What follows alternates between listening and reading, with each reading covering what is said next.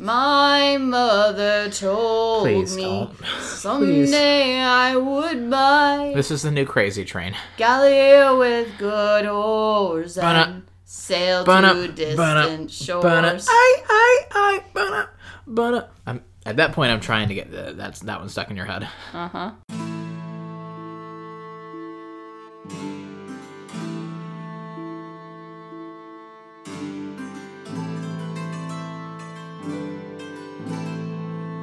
Hello, and welcome to Chronically Narnia, the podcast in which my co-host and I discuss the Chronicles of Narnia, chapter by chapter, and today we are on the final... The ultimate, the singular ending event. Whoa. The last chapter of Prince Caspian. Yeah. Yep. This chapter is titled, Aslan Makes a Door in the Air. I'm Peepakeep, and I will not bear the shame of wearing an honor which is denied to the High Mouse.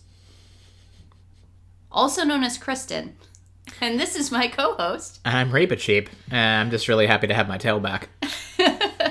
You were going to be Peepakeeper. Yes, I was. Peepakeep. Yes. Oh. It's a hard name to say. Sorry, I stole it from you. Yeah. I wrote it down and had to read it 3 times before I could say it, and then I still said it wrong the second time. There weren't a lot of new characters in this chapter. Yeah. True. You could have been like the first Telmarine. I could have been. So in this one, Aslan makes a door in the air. Aslan does. Does he close a window? Ooh. Because like they say when the Lord, closes a door, he opens a window. But if he opens a door, does he have to close a window? Is this like a transitive thing that... Or if he breaks a bridge, does he have to open a door? Ooh, okay, yeah. Or if he sends Bacchus to break a bridge, does he then need to open a door? Yeah. Mm-hmm. Anyway, welcome to the ultimate chapter. We are finally done with Prince Caspian. We're at the end. This is the end of Prince Caspian. We're going to have a very special guest next week, but I'm sure we'll get into that later. Is it Aslan? No. But her name does start with an A, and there is an L and an N in her name as well. Wow. So, she's mostly Aslan. Wow. We're going to have to introduce her that way when the episode starts. And here's our special guest. Mostly Aslan. Who has an A, an L, and an N in her name. Anyway, we'll have fun in that wrap-up episode. We're going to be discussing the movie version of this book as well. Yeah, I do believe that this will be the first time that we've actually, intentionally watched one of the movies. I haven't seen any of the movies since we started this podcast, so this will be the first time that we've made a point. There was just a couple of changes that went into the movie that April Lynn, our guest for next week, really wanted to bring up. So after this episode is recorded, Chris and I are going to go watch the movie and make our notes just so that we can discuss in depth some of the movie differences and changes in that episode with April Lynn next week. So something to be excited about. I have never seen any of the films before. So. Any of them? You haven't seen any of them? Nope. Never bothered. Really? Yeah. I feel like that... There you go, Chris. That's our Patreon. We can review the movies. We can do 2 episodes. You promised the audience that there would be Patreon content by the end of this book. This is the end of this book, sir. I'm absolutely down for that as long as we can do a riff track style commentary to play along with the film that we can release to people. Can we do that? We can try. We would have to watch the film with headphones. Yes. I'd have to find the splitter, but I think we could make that work. Anywho, so we have a lot of stuff to talk about in this chapter. A lot of stuff gets revealed, a lot of stuff happens, some giant gaping plot holes open up. Whoa. But Whoa. Spoilers. I know. We'll get there, though. But to start us off, do you want to do our summary? Absolutely. So when we read the book, each of us chooses 5 sentences throughout the chapter that we think summarize the chapter effectively in its own words. So we will begin by reading our 5-sentence summaries, which is just sentences we chose from this chapter to try to summarize the plot points of this chapter. Chris, do you want to go first or shall I? I'll go ahead and go first. I got a long one, so. All right. Let's see if you can do it.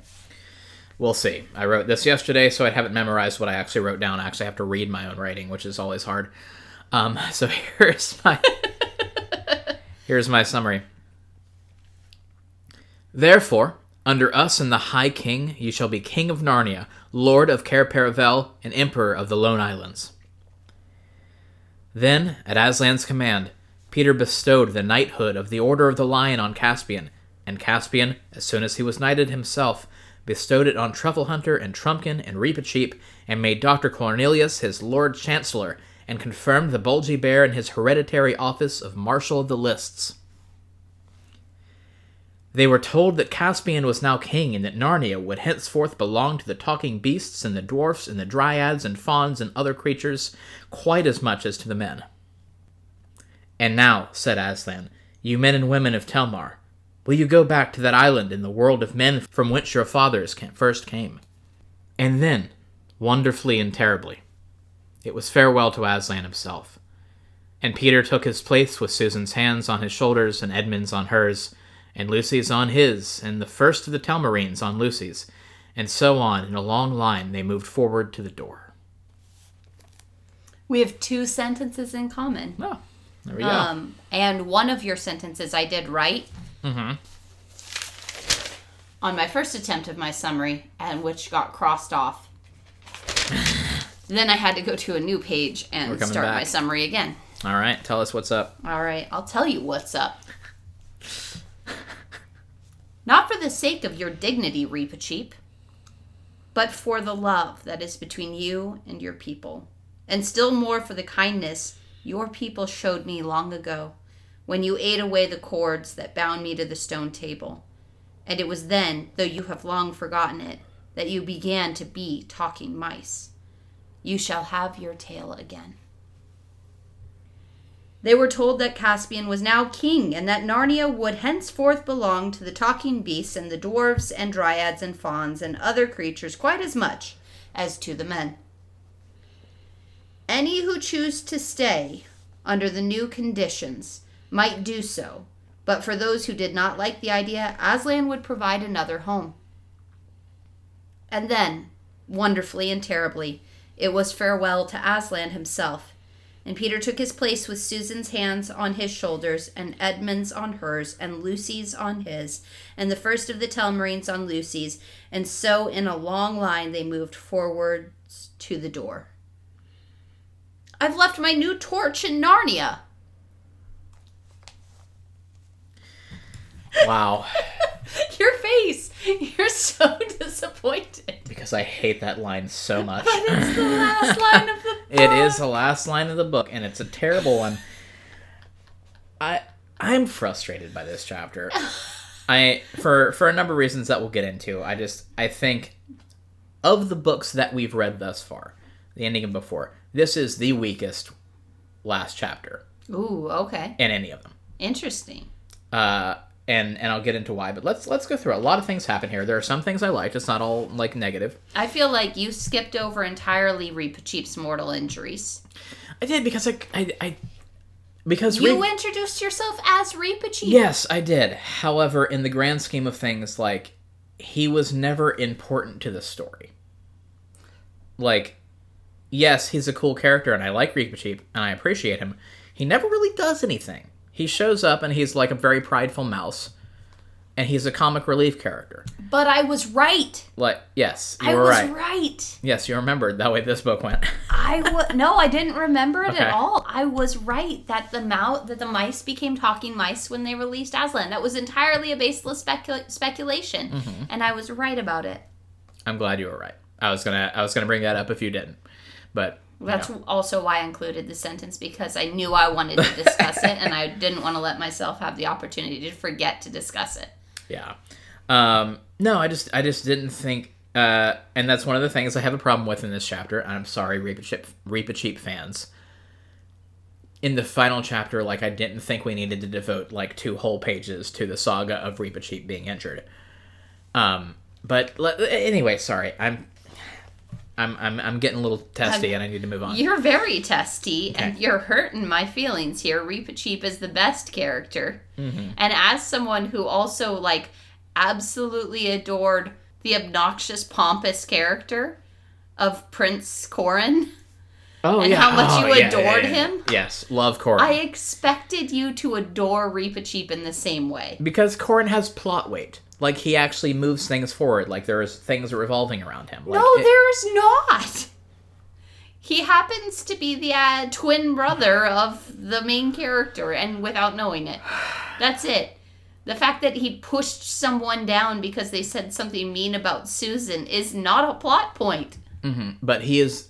No, okay, no. I have to go back and correct this, because he is entirely the reason that the whole Narnian party stays in Tashbaan the extra day, and that's the only reason that Cora is able to run into them in the first place.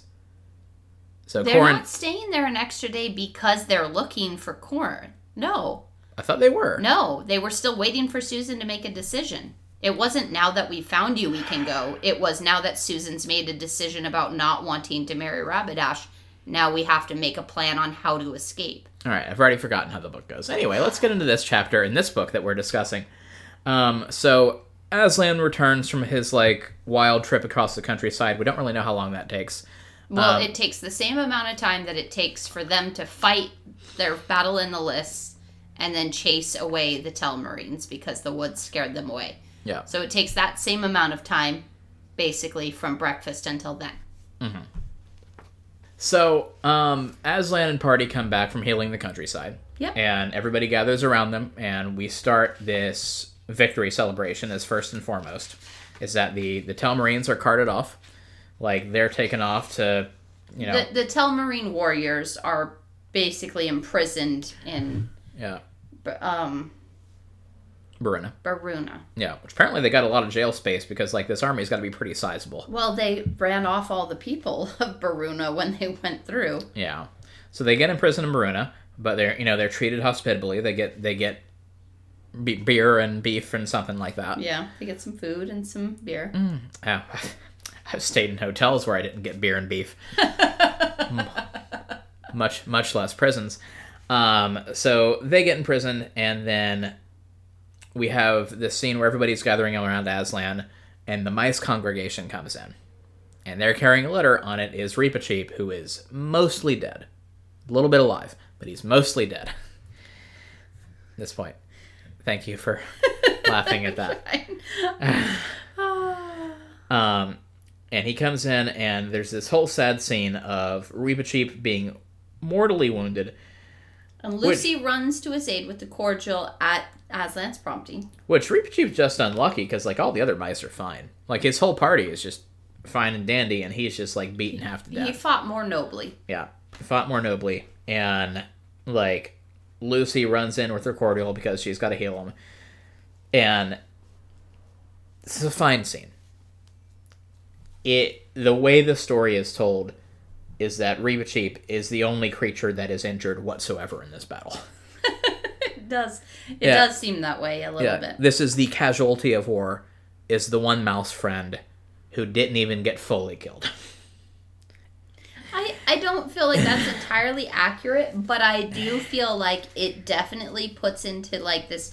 Like, Lucy hasn't even met Reepicheep, for all we know. Yeah. Like, she might have spent one evening in the camp where she was mostly outside with Bacchus and Salinas. Yes. Prior to them making the decision to send off, like, for this parlay. And so, with that said, there is just... Like, there isn't a heart-touching moment of Lucy coming in to rescue the hero that she cares about. This is just Lucy running in to heal someone that Aslan told her to come heal. Yeah. And, yeah, like, I don't believe that he's the only person who was injured, but it definitely shows very strongly the disconnect between the High Kings and Queens of old and the actual conflict that just happened. Yes. Because it makes it feel like you said, this is the only person who got hurt at all. This is the only casualty of this potential battle as the Telmarines fled from the trees. Yes. But we also have all of this discussion of Telmarine casualties as the mice, like, stabbed their ankles and they got hurt. Like, And finished off the ones that fell over. So there's obviously a bunch of Telmarine casualties. And at the end of the day, if this is the one casualty of the Narnians, which is how it's presented, that's really, really, like, I don't know, it just seems like such a, for a children's book, it does not paint this battle in any, like, semblance of reality. Yeah. And it puts this kind of, like, complete and total routing of an enemy who has potential for redemption and is offered redemption by Aslan, the opportunity to stay in Narnia or to go back to Earth at the end of the book. Like, every single one of those people that those mice killed could have been presented with that same opportunity. Like, yeah. And so you're sitting there going like, oh yeah, this one mouse died or almost died. Oh wait, he didn't die. Oh wait, he's not even going to have any scars because Aslan's going to give him his tail back. Like, that said, like, the only damage that we see the Narnians receive from the Telmarines, who are literally running away from them dying, it's really a horrible image to put into a children's book. Like, here's the Narnians chasing after the Telmarines, who are running in fear from the trees, being slaughtered by mice. Being cut down as they run. And the one and only character that we see get hurt in any way is healed completely and gets everything back and is fully restored. Yes. That was my issue with this scene. Yeah. No, I agree with you. I agree. But people keep and the other mice's love. Yeah, which is really sweet, and we'll get into that. It's just like, Aslan didn't want to give him his tail back. He thinks he's too prideful. Oh yeah. Oh man. But not for your, what did he say?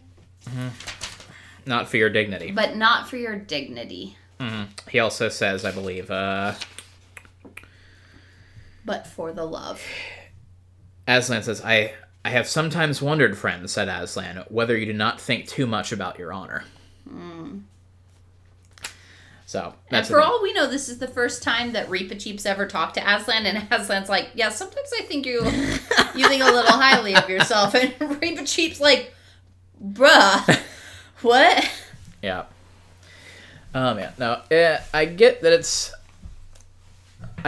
it's difficult in a children's story, and even in a adult literature, to paint battles and to paint conflict in shades of gray. Like, that's much more difficult than doing archetype stories and doing, one side is good and one side's bad. Yeah. And, like, we don't care about the Telmarines dying in the same way we don't care about the stormtroopers that get slaughtered. I was just about to say that, yeah. And Star Wars, because it's very hard to tell a good story where you want your reader or your listener to side with the protagonist, but at the same time empathize with the enemy. Like, that's hard to pull off, and when it's done well, it's done very well. So yeah, I get it.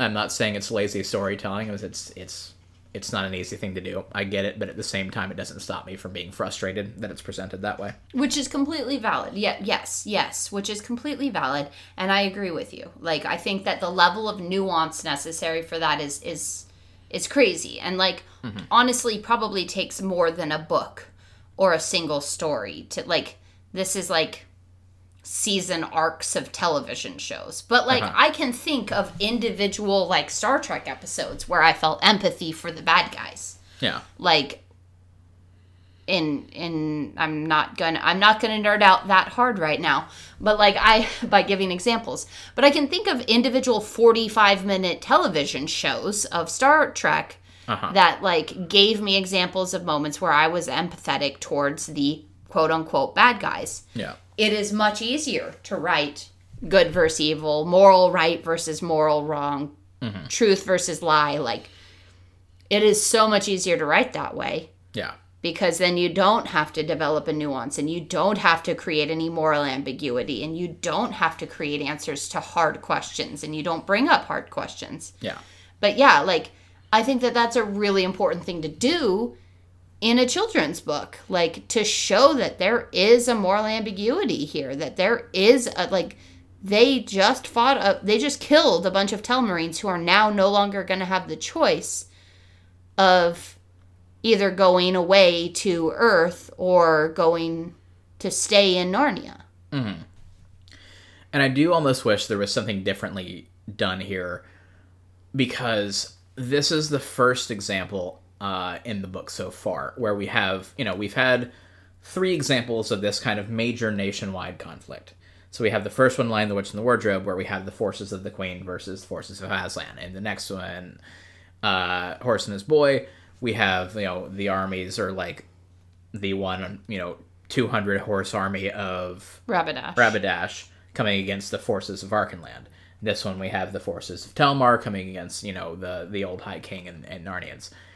In the first 2 examples, like, we have reasoning, and we have like kind of clear lines of why the enemy force is bad or evil or whatnot. Mm-hmm. It's like, obviously we have the Queen and like all the stuff she's doing and like her corrupted minions. And, even with Rabbadash, we paint this, the society that he's from as very, very cruel. And, they're slave mongers, and they want to take over Archenland, and they want to go in and slaughter every last man. We have examples of why they're evil. In this one, we have a situation where many hundreds of years ago, the Telmarines came into Narnia and took it over by force. However, the current occupying force of Telmarines has done nothing wrong. And virtually none of them even believe that the old Narnia existed. Yeah, they're just there. They're in the country that they were born into. They're not actively oppressing anybody. They're just... Yeah. Yeah. They're just there. Yeah. Like, they haven't really done anything to deserve this other than... Having parents who were bad people. Parents who were bad people. Yeah. So I was really... Which, even then, is explained by Aslan as them having come into Narnia because there was a famine in their land. Yeah. Like, the fact that they chose to conquer the Narnians instead of asking for Narnian help is its own issue. But, like, yeah. Yeah. So, I do have empathy for the Telmarines here. They don't deserve this. Which, I mean, Aslan shows them sympathy, which is great and all. The not dead ones, yeah. Yeah. Yeah, he does. So anyway, we have this whole scene with Reepicheep. Do we want to say anything else about that? He gets healed. He gets his tail back because of the love that his fellow mice have shown for him. Oh, it's great. Yeah, apparently the tail is the pride of a mouse, though. And we can influence the will of Aslan. Yes. By threatening to, like, mutilate ourselves. I don't know if that's the message we're supposed to take away from this, but Nope. God's gonna heal my grandpa, otherwise I'm gonna, like, cut my hand off. Yeah. So there's that. And then we anoint Caspian with the kinghood. And... it's essentially a coronation. It is. And it is coronation. A quick little field coronation. And I have to ask something here. Because in this line that I included in my summary, there's a line somewhere that says something like, under us you'll be King Caspian. Yeah, it's under us you and the used High it. King. It was your first sentence in your summary, Chris. It's on your paper. Yes. Oh, yes. Therefore, under us and the High King, you shall be King of Narnia. It's the royal we. Yes. Is the royal we of the us confusing you? No. It is saying, under us and the High King. So basically he's saying, hey, you're going to be King of Narnia, still under High King Peter. Yes. But, spoilers, as we know, from the end of this chapter, High King Peter is never coming back. Correct. He is leaving Narnia. He will never return. Correct. So why is King Caspian still underneath him? Well, because he was the High King. Because he's honored in the place of having been of the prophecy of the 2 sons of Adam and the 2 daughters of Eve. Yeah. Oh, well. Anyway, so we have the coronation. We have the knighthoods bestowed. We have 3 Bulgy Bears, and only one of them gets a position, which I think is, like, cheap. And that's... I don't know, I'd be annoyed if I was the other Bulgy Bear. The one got ordered Master of the List, which means that he is the Master of the List, which means the other ones are probably going to be appointed as Masters of the List under him. Yeah. Then we march out the Telmarine soldiers, and there's only one line I wanted to bring up in this little vignette here. It says, they're marching the Telmarines out. They made a great fuss about wading in the river, for they all hated and feared running water just as much as they hated and feared woods and animals. Mm-hmm. And we come back to this whole bridge thing, where, like, is it a crime to not want to get your feet and your boots wet? Like, is that Apparently wrong? Apparently it is, because you have to chain the river god. Yeah. It's like, what's wrong with that? Well, that's not what it's being presented as. Yeah. They're afraid of the river. Running water. You know, maybe they're all deeply magical creatures, and you know, they just the running water just saps all of their arcane energy. Anyway, then we start a party. Yep. We start a party with Bacchus is tasked once again. The trees starting a bonfire, which is horrifying. Yes. They all gather around and tear off pieces of themselves and throw them into a pile, which the dwarves light on fire. Yep. I thought that you would have a lot to say about the trees in this wrap up, because we have this moment of the trees. We'll get there. We also have the trees' participation in the feast. The feast of the trees. Yeah. Yeah. No, I really thought that you would be spending half this podcast episode on the trees. No, the trees, and not on how much you were upset that Reepicheep got healed. No, I'm not upset he got healed. I mean, yeah, sure, they could have killed him. That would have made a better story, but. But the next book would suffer for it. Apparently he comes back. Can't tell you. Cool. Anywho, no, this is a horrifying scene. And like, not to get too gross here, but like, you know, imagine you're starting a party with your victorious party of you know, humans that you just want to battle with, and like, a bunch of the druids just go off and start cutting off their arms and throwing them in a big pile and light it on fire. Like, that's a heck of a scene there. Yes, but they're old branches that they didn't need Yep. anymore. Uh-huh. It's like a self-pruning. Yep, okay. I can light the fire of our conversation with all of my personal growth, and I don't need these things anymore. No. Oh, I was going to say, like, 100 people cutting off all their hair and fingernails then. It's a big grooming party. Big grooming party. And then we start this whole enormous feast, and we have pages describing the feast because Bacchus and Silenus and the Maenads have gone around and like just magicked food out of thin air. I feel like we spend more time on the trees feast than on the feast, though. We do. And then the moles come, and they're preparing a feast for the trees because they don't eat like normal food. And there's this whole description of what the trees eat, because they're eating earth. Yes. And there's and they have several courses of different earths, and Lewis goes into great detail about like what the types of earth are and what they taste like, and how they appear, and the trees are enjoying them. This is just more about, you know, Lewis's obsession with trees. Yes, which is great world building and great setup. And also Clodsley Shovel, the mole, came back. And like something to put like in the middle of the book when you like need filler. Like having it be this long and involved in the last chapter was weird to me. Like I don't hate it. Like it's one paragraph after this sentence, and I would like to point out the sentence right before this. Yeah. Then in great wooden cups and bowls and mazers, wreathed with ivy, came the wines. Dark, thick ones like syrup of mulberry juice, and clear red ones like red jellies liquefied, and yellow wines, and green wines, and yellow-green, and greenish-yellow. Different. Very different. End sentence. But for the tree people, different fare was provided. Yeah. And it's in my book, it's about a half-page long paragraph. Okay. I know that the print in your book makes it probably 2 pages long. Yeah, and in mine, this page is Tree Feast. Yes. Entirely, because I also have artwork of the feast laid out. But no, this was actually one of the parts I liked about this chapter, because I think that was fun and creative, and like I liked what he did with it. At the cheese stage, they had a chalky soil. Yeah, like that was fun world building, and it was fun world building, and it also allowed him to get through the feast. Yes. Without having to go through the feast. Yeah. Like it was able to be like, here's the feast, camera pan to tree service. Yes. And camera pan to Aslan looking at the moon. End scene. Like, so yeah, I mean, like, it is a good way to pass the time.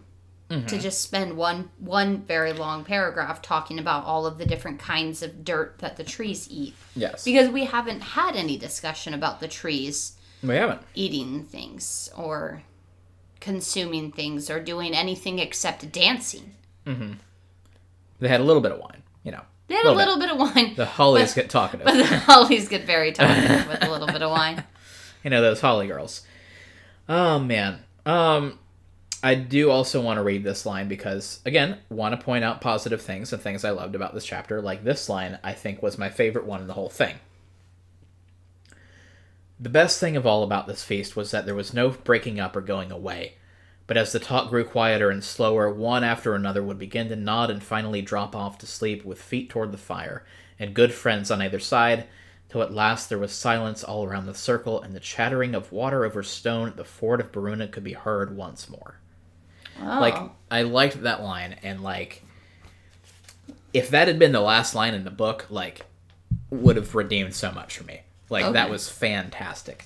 See, the line that really struck me in this discussion was, "But all night Aslan and the moon gazed upon each other with joyful and unblinking eyes." Isn't that interesting?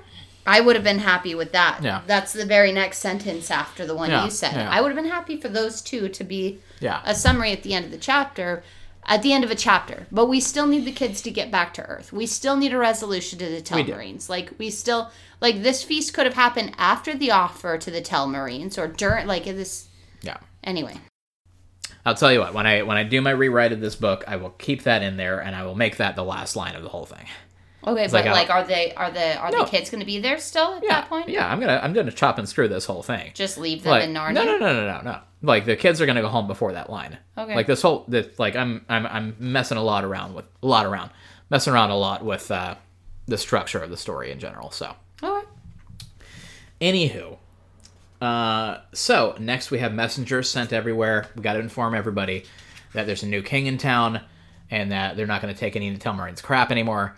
And if anybody has an issue with that, y'all can leave, meet at this spot the next day, and we'll send you packing. Yeah, but anyone who's willing to put up with it, who's willing to abide by the new kingship and the Narnians' presence, like, Yeah. it's totally welcome. It's mostly the old men who have a problem with it. Of course. Shocking.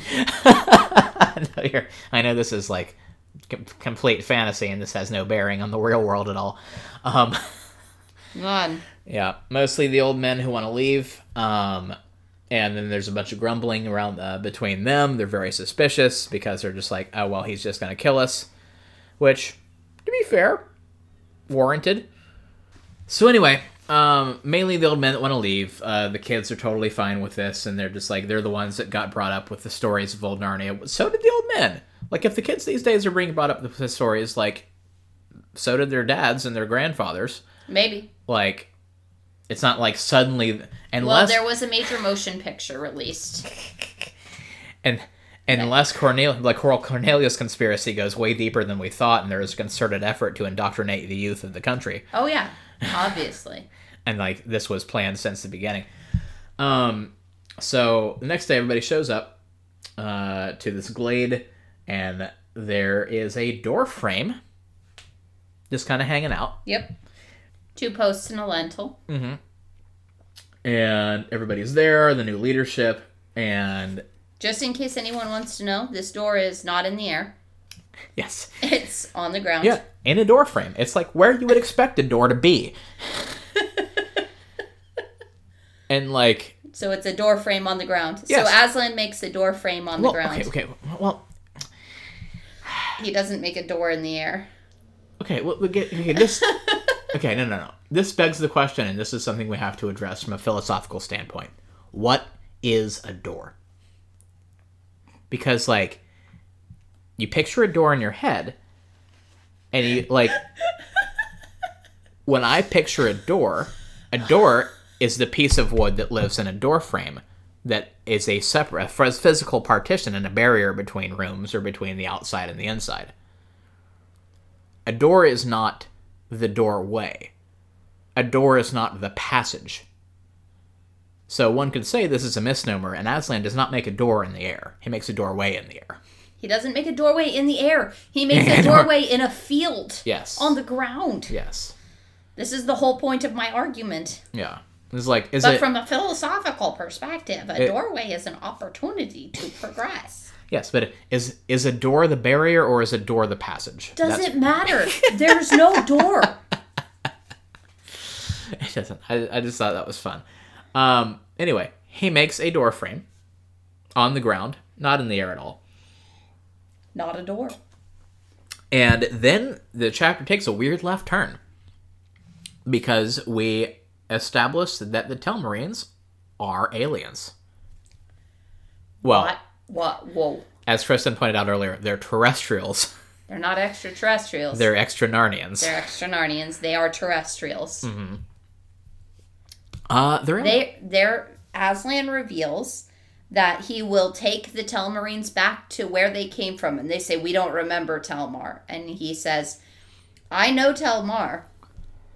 I will take you back to your home, not Telmar. You found your way into Telmar from High King Peter's home. Mm-hmm. From his world. Yeah.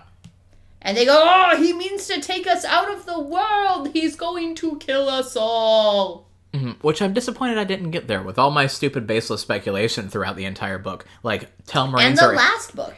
And the last book, too. Like, that there were multiple openings into Narnia from this world. Yeah. That we've been speculating that all of the people in Narnia, all of the humans in Narnia, all came from King Helen and Queen Frank. Yeah. Those. From King Frank and Queen Helen. Yeah. And, like, there's a lot of basis now for us to challenge that perspective and say, no, Aslan says there are few left, but they still exist of these links between the worlds. Yes. And he says that the Telmarines were pirates. Yar, who came ashore onto an island, found their way into a cave, and 6 of them, 3 couples, ended up in Telmar, in Narnia. Which is still very problematic. Which, in and of itself, creates so many different issues with the continuity of the timeline here, because they ended up in Telmar before Diggory was born? Yes. But Narnia didn't exist because Diggory was present at the creation of Narnia. Crazy, isn't it? Unless Telmar is a different world entirely in a different pool, and they found their way into Narnia from Telmar. But even with that said, like, when did they get here? Anyway, okay. So, those issues aside, the Telmarines ended up having a famine in their land and came and conquered Narnia. Mm-hmm. And that is why their kingdom was established in Narnia. Yes. So when they came into Narnia, they held this rank in Narnia of sons of Adam and daughters of Eve without realizing that they were sons of Adam and daughters of Eve. They didn't know that. Yeah. Oh, we also have a fun line where Caspian says in response to the pirate story that he wishes that he had come from a nobler line. He would have liked to know that he came from a nobler line. Yeah. And Aslan says, "You come of the Lord Adam and the Lady Eve," said Aslan, "and that is both honor enough to erect the head of the poorest beggar and shame enough to bow the shoulders of the greatest emperor on earth. Be content." And Caspian bowed. Yeah, that was a heavy one. That was a heavy one. That was a heavy judgment statement. Everything. Like, that was a big one. Yeah. So, yeah. So the Telmarines, pirates, they came over. 3 couples, apparently. Or was it 6? It was, 6? I don't know, I think it was 6 people, but...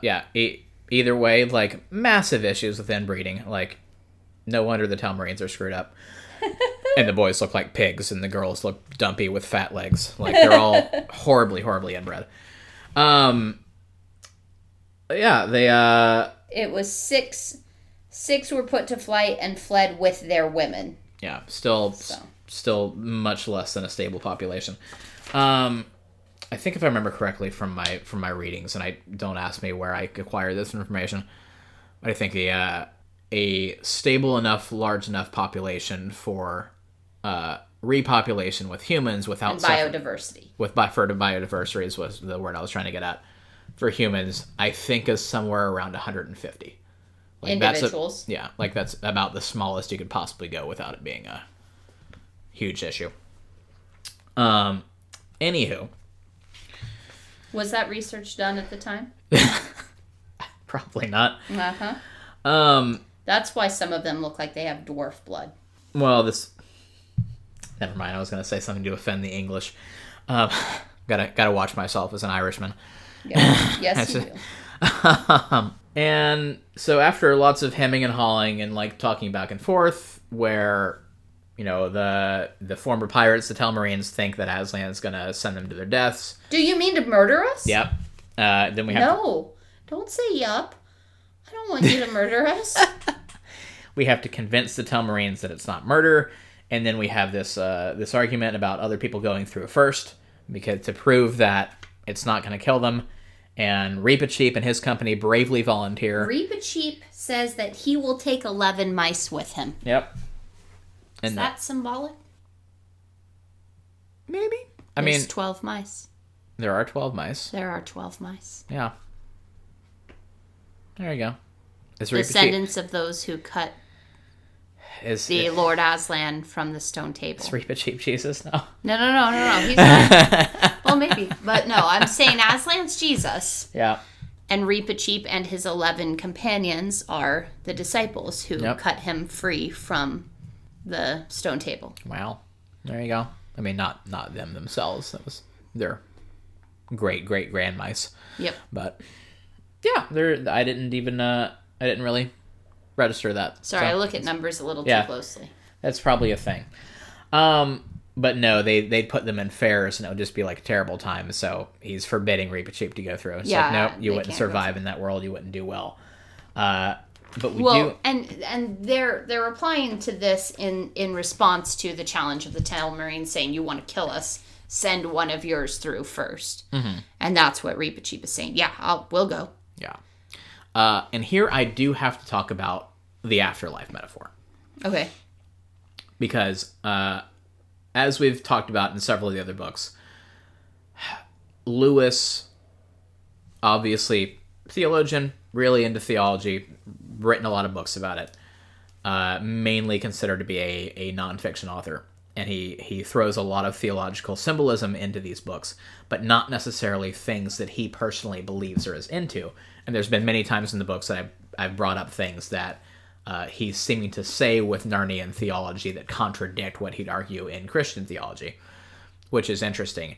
This one, I think there's a little bit of his own beliefs bleeding through, because Lewis's concept of hell is a very interesting one, where to him he never presents hell as a place of damnation or punishment, but as a place that was created out of mercy. Yeah, where people would have what they wanted to not be in the presence of God. Yes, and that was created out of the love of God to, if there are people that could not stand to be in God's presence, there is a place free from that they can go.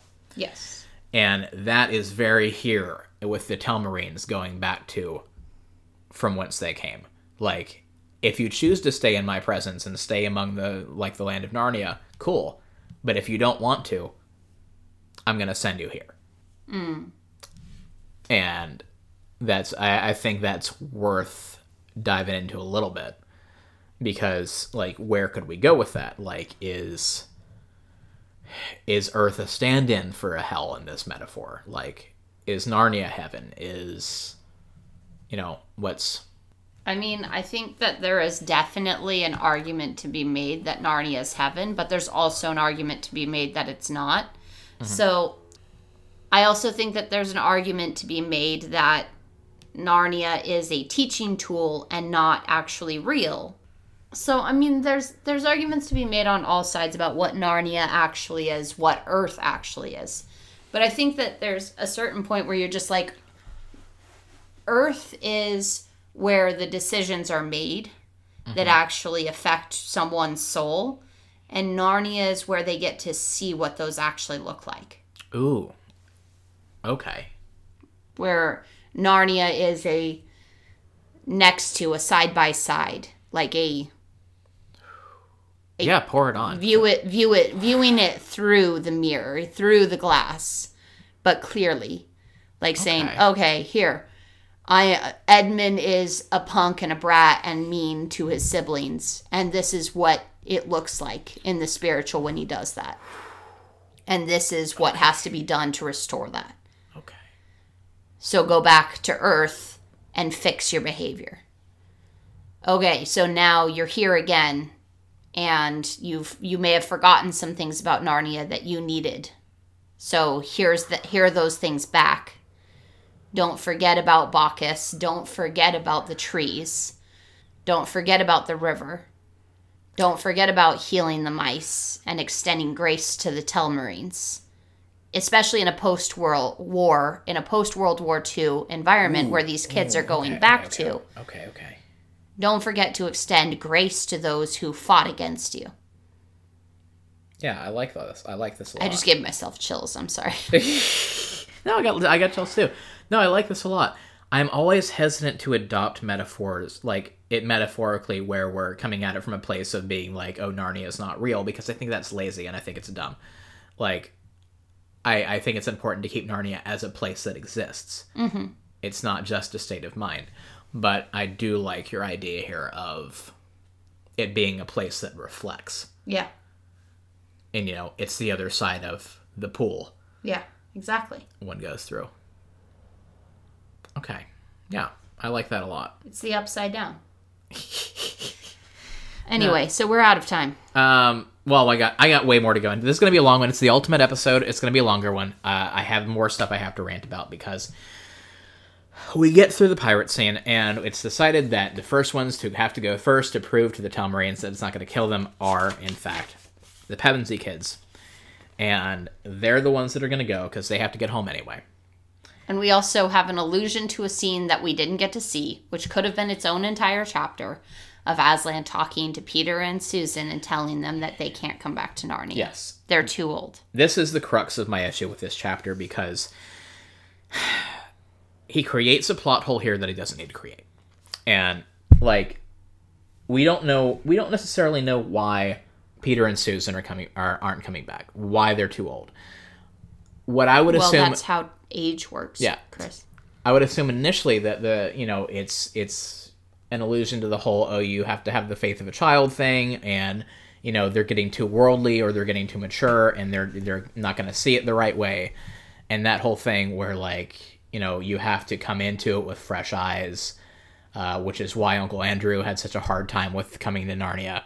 Because, all he could see were ways to exploit it and ways to, use it for his own gain. Mm-hmm. And this is something that happens when humans, grow up, is it's, they lose the appreciation for it for what it is. Mm-hmm. And all of that makes complete sense.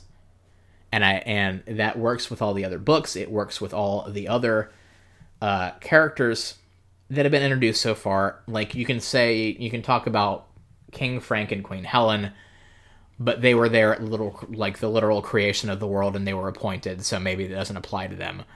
And Frank was very childlike. And other than them, we have nobody who really comes into Narnia except for the Pevensies. We have Uncle Andrew, who has the issues. And we have the Telmarines. Diggory and Polly, which don't have any issues. And then in the same chapter, you break the metaphor completely, because the Telmarines come in to Narnia as adults. And they have no problem with it. The Telmarines, as adults, come into the world. They come in and invade Narnia. Yeah, they chase off all the critters. They forcefully take over the country, but they're fine with it. But what they're doing is doing exactly what Uncle Andrew wanted to do. Yes. And they're proving the point that the adults cause harm. Yes. And so, damage. They are proving your point 100% by having come here, created a home for themselves, which then had a famine because they overconsumed from that land. Mm-hmm. And then they had to go invade another land. But when you have somebody like Peter, who's in prophecy of Narnia and is was named the High King and successfully ruled Narnia for decades. Like, you can look at that guy and be like, no, you're getting too old because, like, we can't trust you with this place. Like that. Well, I mean, they chased the white stag and found themselves back in Narnia. We don't have a full explanation of the reasoning for why they left Narnia. Other than Tumnus willed it. Maybe. Yeah, it bothers me. Like, the whole thing bothers me because, like, I don't think it's consistent. Okay. Yeah. No, I don't disagree with you about the consistency issues. All of that said, though, we also don't have the scene with Aslan talking to Peter and Susan. We don't know what happens. We don't know what happens there. We don't know what conversation, what elements, what conditions were put on that. There is a very fascinating line that Peter says, though, that says, "It's all rather different from what I thought." Yes. I'm just like, what did Peter find out? What does he know? What does he know? Yeah. That's for your baseless speculation. Yeah, and Lucy and Edmund will understand when it's their time. Yes, when it's their last time. I don't know. Anyway, I don't want to spend extra time on this because we're already running long, and like that was, a whole rant I had. Anyway, so they link up hands or shoulders. They basically form a conga line between dimensions. Yep. Which is a fun image. And they say to go through the doorway on the ground. Yep. They say their tearful farewells. Including Doripachi. Though Edmund and Lucy are apparently coming back at some point. We'll see when that happens. They said that they think that he means for them to return. Not like that it was certain, but that there was some condition on their potential return. But I think that he means that you can return, kind of thing. Yeah. So there isn't any certainty that, you'll come back. But I think he means that you'll come back. Yeah. And then they go through and they see that it's a fun, multi-opening wormhole. And they see 3 paths. They see the field, they see the island, and they see the train station. The train station, which is dull and gray and English countryside, but still in its own way nice. Yeah. It's nice in its own way. Do you remember the sea? Do you remember the seagulls? Are there trees? We don't see any in the end scene, but they find themselves back on the platform exactly from where they left off. And Edmund left his new torch in Narnia. And that's how we end the book. Which is how we know that Narnia is real.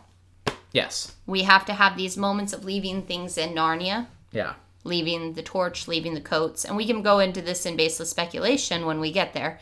But I have thoughts about these things. Yeah, I wasn't going to do baseless speculation. You can. There's nowhere else to go in the book, and the whole point was figuring out what's going to happen next. So, okay, but what does the flashlight represent? What do the things left behind in Narnia represent? I think it's just what does the lamppost represent? Flashlight's just a flashlight. Yeah. What do the robes, the cloaks represent? Does the flashlight represent? Is there going to be a flashlight tree? It to some extent it represents this this need to leave something behind, this impact that we as humans have on Narnia. Mm-hmm. And that there is something we can leave behind in Narnia. Yeah. That may or may not change things in Narnia. Yeah. But Susan was wearing her horn when they came back through the gateway, through the wardrobe. Mm-hmm. And it still stayed in Narnia. So things from Narnia can't come into our world unless Aslan wills the Telmarines to return. Yes. But when they were adults, 30 plus years old, coming back through into Narnia, from Narnia into our world, yes, they returned to their younger bodies and their younger clothes, as though their clothes had not been left behind, but the robes were. Yes. And in this story, they have to change back into their old clothes before going back. Mm-hmm. Because it's only been a week. Yeah. Not 30 plus years. So, it's interesting what does and doesn't come back into play when you return from Narnia. Yeah. Why could he leave a flashlight there? Mm-hmm. Why was there a lamppost left? Why could they leave robes there? But when they came back the first time, they didn't leave their clothes there. Even though they left their clothes there. No. But the second time they are clothes. Sorry, maybe this is just inconsistencies I'm pointing out at this time. But either way, At this point in the podcast, after we've discussed the contents of the plot of the chapter, we will do our rewrites. This is hashtag Narnia Chopped and Screwed. This is the point in which we attempt to rewrite the chapter using the chapter's own words against it. By the way, sorry, I interrupted you. No, go ahead. I was going to say, before we moved on to the next segment, I did try really hard to find some information. Because it mentions in the chapter that the Telmarines, they were pirates, they stumbled across this island that Aslan specifically mentioned hasn't been discovered yet in the world where they came from. Mm-hmm. And so I looked really hard to find islands that were discovered after, like, circa 1950. Yeah, in the South Sea. And yeah, like, there are new islands that have formed since then, but nothing with, like, you know, palm trees or anything like remotely resembling an ecosystem. Okay. So maybe it's still out there. Maybe there's still an island we ain't found. Maybe it's Atlantis. Why would they ever leave? Anyway, but yeah, go ahead. Okay. So here's my rewrite. Mm-hmm. Since you did your summary first, I'll go ahead and do my rewrite first, where we rewrite the chapter using the chapter's own words, and we do a 5-sentence rewrite. Mm-hmm. The earth seemed to shake a little, and every living thing in the grove became still as stone. He says we're getting too old. Do you mean to murder us? I'm only a kid. Well, I'll take the offer. Whoa. Spooky. Spooky. You and your dark stories that you tell. I also took kind of there a dark was some story. Darkness in this chapter, like we talked about with the we talked about a lot of the darkness in this chapter, which this all kind of brought out to me was this really dark undercurrent of this chapter. Yeah, I also went a similar direction. Okay. Slightly different. So here's mine. Any who chose to stay under the new conditions might do so, but for those who did not like the idea, Aslan would provide another home. You do not belong to this world at all. They saw the man between the doorposts, then in 1 second, he had vanished utterly. But all night, Aslan and the moon gazed upon each other with joyful and unblinking eyes. You have conquered me.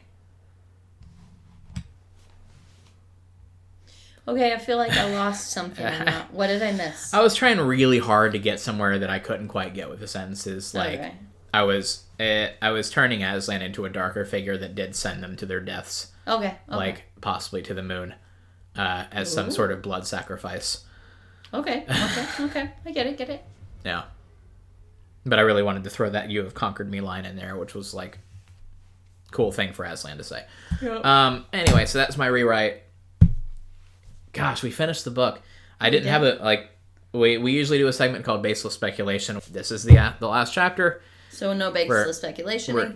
Finished the book, huzzah. Be sure to join us next week for a very special episode where we go on and review the entire thing and give thoughts, and I bring back my old segment of getting a rating to the book. What? You're going to rate the book? I am going to rate it You're going to rate and review? Yeah, out of 5 stars, and we'll also talk about and rate the movie. Why the heck not? Why not? And we are going to do this with a dear friend of the podcast, April Lynn, a new guest. And we will allow her to plug some of her own stuff that she's got going on. Mm-hmm. But I'm really excited to have some fresh voice on the podcast. It's been a minute. You know what I'm excited for? What are you excited for? That we're on the back end. Oh yeah, we're more than halfway through. We're on the downslope now. We are. We did it. The end is in sight for this particular book series. We've only got a year left, Chris. Oh man, so close. Yep. All right. Thank you so much for listening today and for joining us in this discussion of the ultimate chapter of Prince Caspian. Join us next week as we discuss the book as a whole, the movie, and our thoughts on, whether or not Narnia is heaven or hell. If you want to throw in your thoughts on this in the meantime, you can do that at Chronically Podcasts on Facebook and Instagram, at Chronically Pod on Twitter, or you can email us your fan art of the doorway on the ground at chronicallypodcast@gmail.com. Never mock a man, save when he is stronger than you. Then, as you please. And if you find yourself going through a magic doorway created by a magic lion, and you see a few options before you, and one of them is a tropical paradisical island, and the other one is like a dreary London subway platform, why don't you go ahead and choose that island? It's what you want. Cheers. Cheers.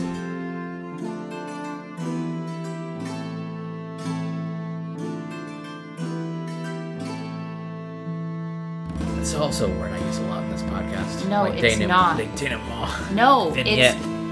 Denouement and vignette are words that you've used in this podcast like 5 times total. Okay. My inner desire to learn French is coming out. Why? Pourquoi?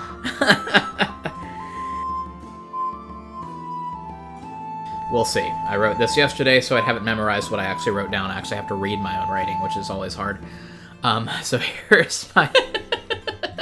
here's my summary.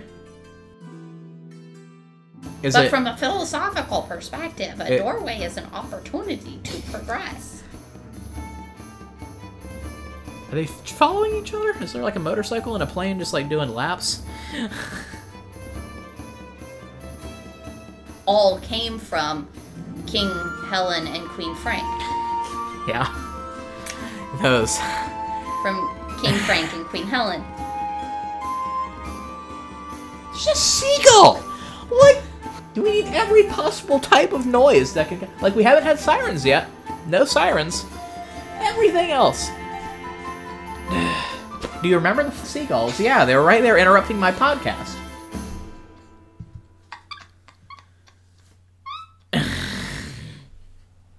You can keep that in. Put it in the bloopers.